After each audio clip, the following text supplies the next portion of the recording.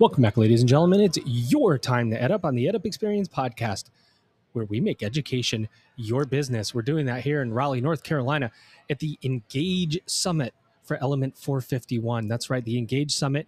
It is energetic, I would say. Engage! That was my Engage button that I meant to say. The Engage! Summit here in Raleigh, North Carolina, Element451. Shout out to Artis, who is the CEO of Element451, for bringing me here as I get to talk to amazing leaders in and around higher education. And I've got a returning guest today. He's on his own. He had a sidekick last time. He booted his sidekick to the sidewalk, said he didn't need him anymore. I don't know how his sidekick will feel about these strong words that this guest had for him, but we'll reconcile that later. For now, he's on his own. Here he is, ladies and gentlemen. He is Mike McGetrick. He's the principal, creative and interactive service at Spark451. Mike, what's going on? Joe, always great to be with you. Love your podcast. Love the energy. And thanks, man. I'm really excited to be here at Element Engage Summit. There's awesome people here. The Element staff is always cool and fun to be around with great technology, and the customers, they're full of energy, full of excitement to learn and really take this technology and implement it on their campuses. You just got off an hour-long session talking about all sorts of things. How you feeling right now? You feeling energized? You feeling like you need a sip of water? You feeling like, I know that up and down it happens. How are you feeling? I'm feeling very relaxed after that session. It's a great nice session with a great crowd. These sessions, they take a lot of work, a lot of planning. You want to make sure you have all your details right and have some good graphics up there, and making sure you're not putting any obsolete information out there. So you got to cover the bases. Yes. Always cover the bases. You got to leave your audience wanting more. And in fact, first of all, let's go back to Spark451. Let's just tell the audience and remind the audience again, what is Spark451 and what do you do? Spark451 is a full-service higher education marketing agency. So we help colleges enroll a class, whether it's an undergraduate class, graduate, continuing education. We help colleges and universities recruit students. Excellent. We need help recruiting colleges and universities. I mean, who knew that we need help recruiting? Demographic cliff. And so we've been talking about this a little bit. I had the chance to catch a bit of your presentation.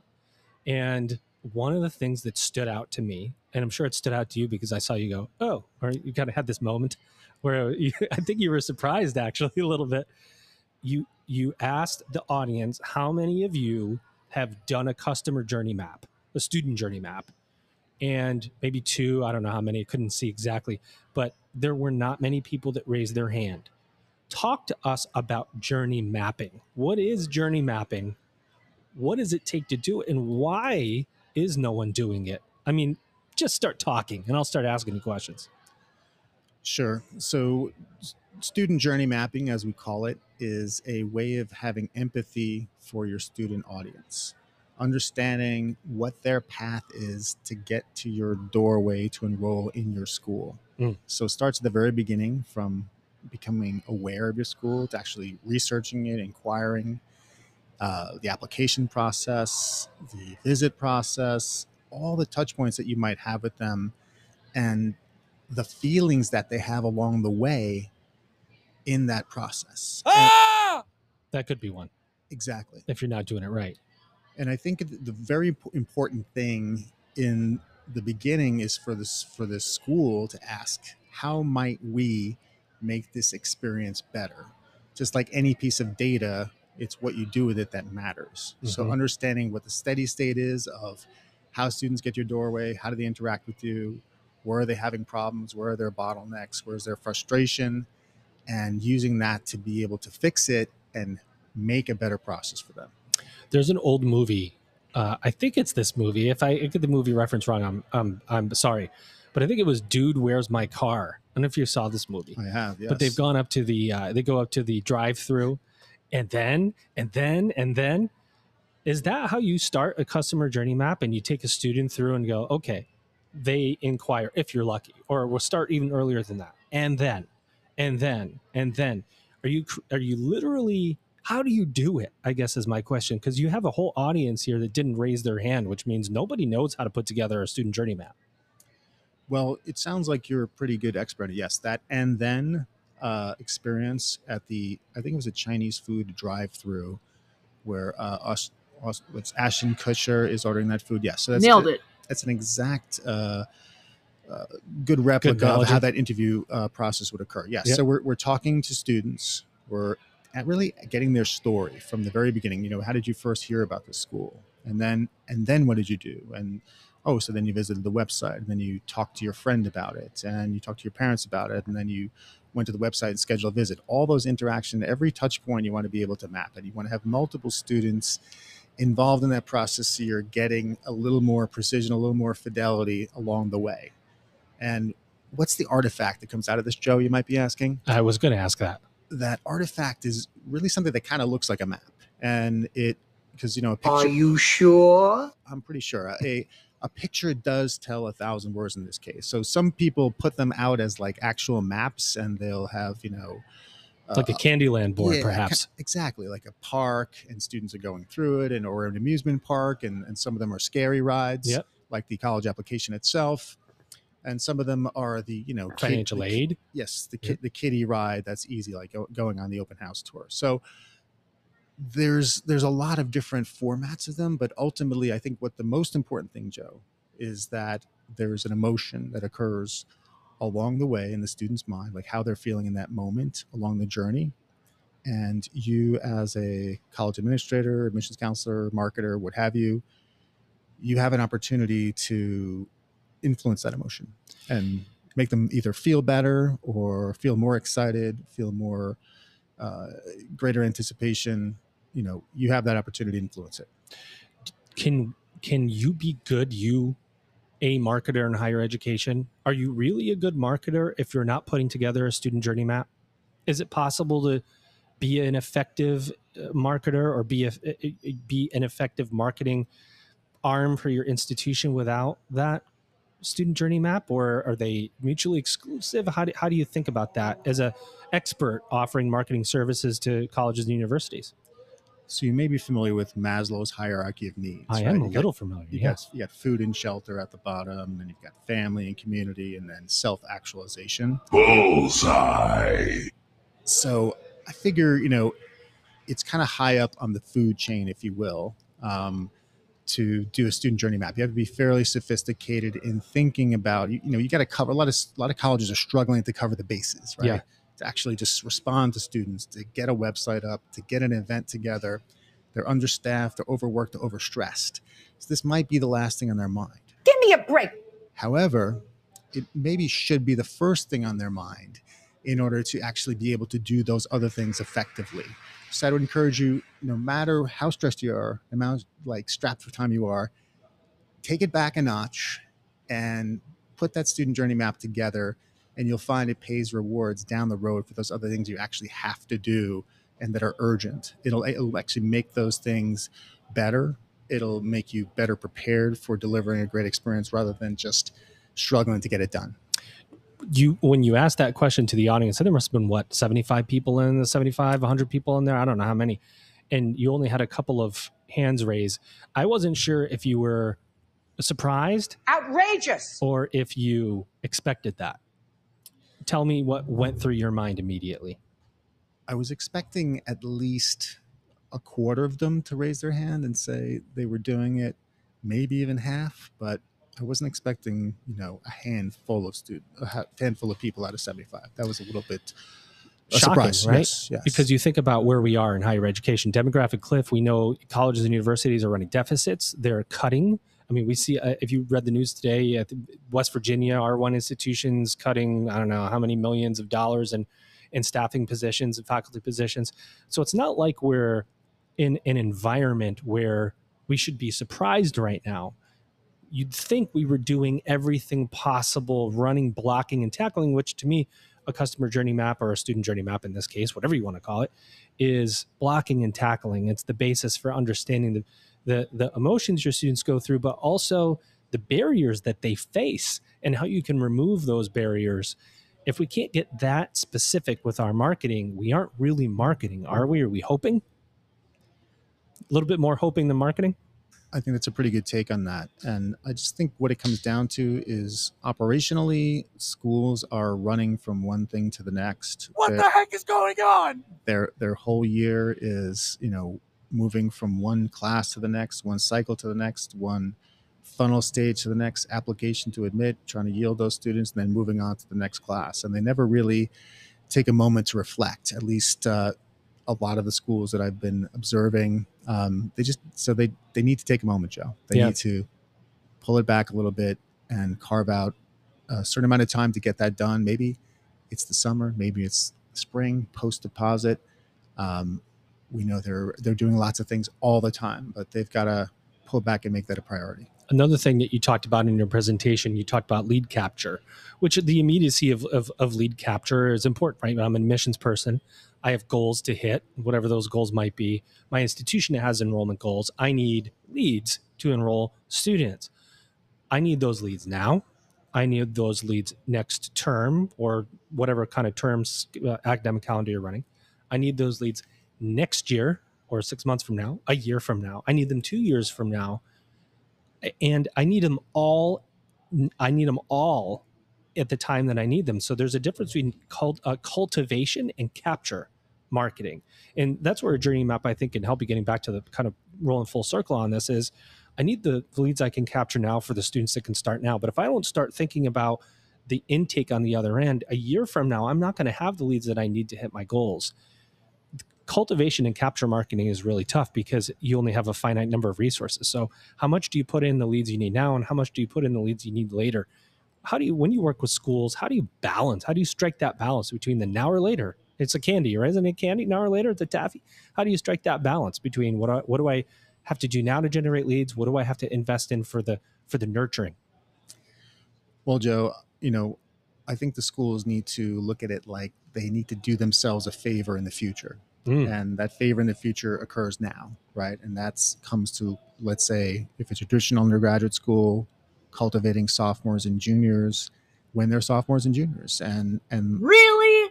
making them aware of that institution, getting them on the radar, getting them to join your mailing lists, inquire, attend open houses early, and then that cultivation has to occur over a period of time. School students are making short lists while they're sophomores, and if you're not on that short list, you're not going to be able to. The list doesn't get longer. Typically, it just gets shorter. Yeah, you're not going to catch up as a senior. So there's a price to be paid for not getting ahead of that curve, and so we encourage all of our schools to engage with students earlier.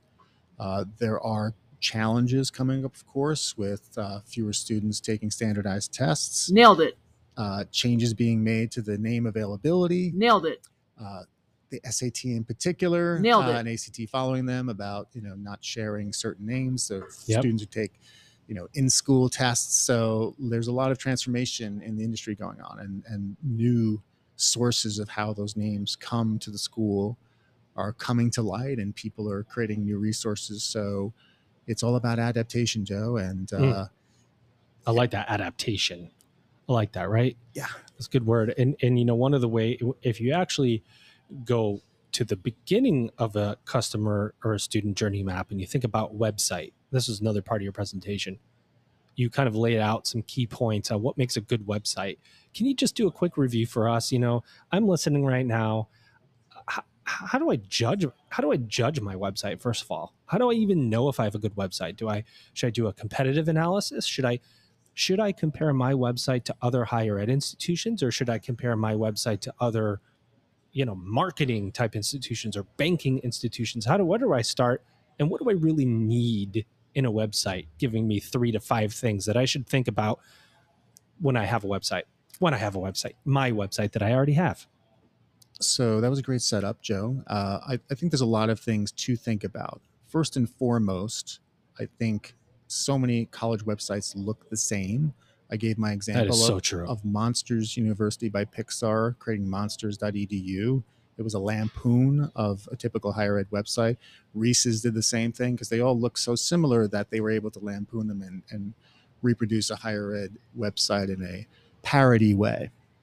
And in a way, we parried ourselves by looking so similar. So, what's some way you can tune up your site design to make it look a little bit differentiated.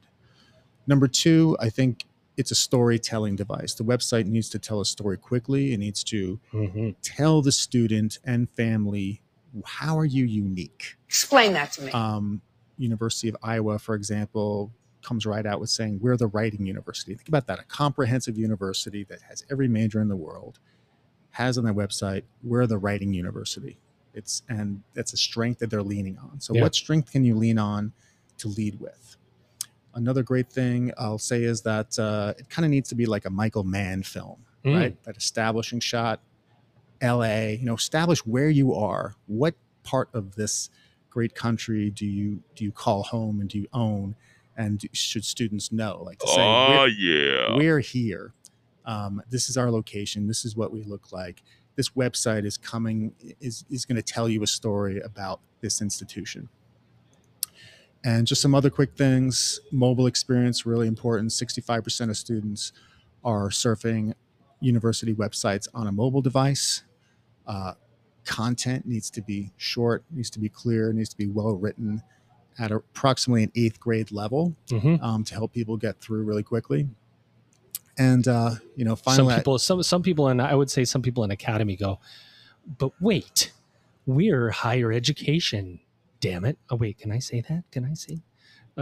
I think I have to put the explicit note on this now. But we're higher education, damn it, and we need to write academically on our website. We need students to see the depth and rigor of our explanations. And no, your student needs to read like 3 words and understand exactly what the heck you're trying to say. So you say 8th grade level, and academy always goes, no, that's dumbing our message down. No, actually, it's making it possible for your student to understand it. That is a really interesting dichotomy we have in higher ed, isn't it? It really is. And it's just about having not dumb language, but simple language that's clear and allows people to follow instructions and understand what you're trying to say. Another important point I want to make, Joe, is that telling students what is the next thing they have to do. When you go to a page, what's the next action you want me to take? Where should I go to next? Don't give me a dead end. Let me flow to something else. Give me an experience that flows, that allows you to convey that story. If there's an admissions page, what's the next thing you want me to do? If I've looked at my major page, what's the next thing I should look at if I'm still interested in? Don't leave any dead ends. Yeah. That's the key. Do not leave dead ends. It's why they created the green bar. It's like, when you go through, fill out your health forms before you go to the doctor, and the green bar says you're 50% done, you're 75% done, because people will typically click out of things. They need to know that they're being moved along to an endpoint. If you leave them hanging, they're just going to hang. And then you're going to be left going, we had all these people visit the website and we have no inquiries. So this is a really funny world we live in right now when it comes to higher ed, marketing, and sales, which we don't say sales often enough in higher education, in my opinion. I like to say it, but people don't like me saying it sometimes. But I also say anything I want to say because this is my podcast. It's a whole tautology, it's like a loop. Anyway, getting back to the point, we have to say what it is. We have to market to students. We have to sell them on a program, and you cannot do that if you don't have the right partners. What do you offer at Spark451 that can help schools get to the next level? So we offer a number of things, Joe. First and foremost, we have an enrollment strategy group of experienced admissions and marketing professionals in our organization who have worked in higher ed.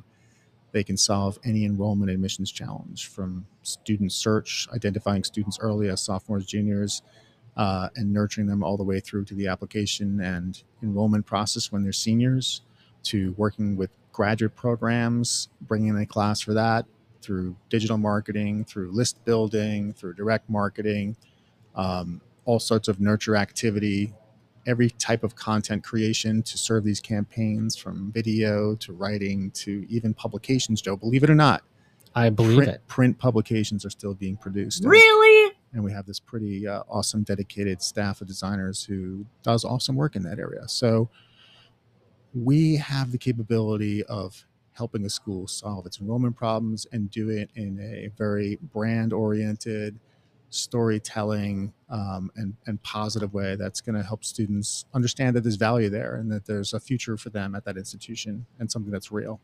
Most importantly, Mike, and I want to kind of take us full circle from where we started this episode, almost like a student journey map. And coming back to the first time you were on the Edip Experience podcast and you had a colleague named Steve with you, if I don't remember his last name exactly. Steve Kirsch. Yes. And in the episode that the two of you recorded, he said a few things, Mike, about you. And now he's not here today because I heard that you did not want him here. I don't know if that's true or not. But is there anything you want to say to Steve right now? Shout out to you, Steve, by the way. Anything you want to say to Steve?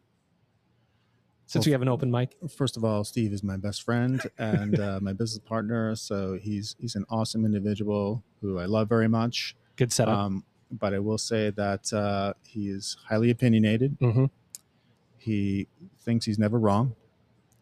And he has a way of feeling that he never should be doubted.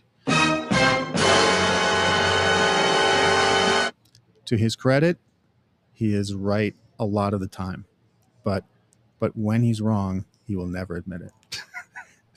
Ladies and gentlemen, if you don't know if you go back, I first met Mike and Steve at Jen's Bar, a jam. I got a chance to record with them in one of the funnier episodes in the entirety of the Edip Experience podcast range of episodes we've done. In fact, I listened to it twice, which I don't actually go back and listen to a lot of the episodes, but because of the exchange, it was so funny, but it was very meaningful, and it gave you some perspective on what Spark451 can do for your school in terms of the experts that they provide, the insights, and the differences of opinion, which only make us better. And with that, ladies and gentlemen, let me bring him back to the mic one more time. Here he is. He's Mike McGetrick. He's Principal Creative and Interactive Service at Spark451. Mike, thanks for coming back. Thanks, Joe. It's been a pleasure, as always. Ladies and gentlemen, you've just ed-upped.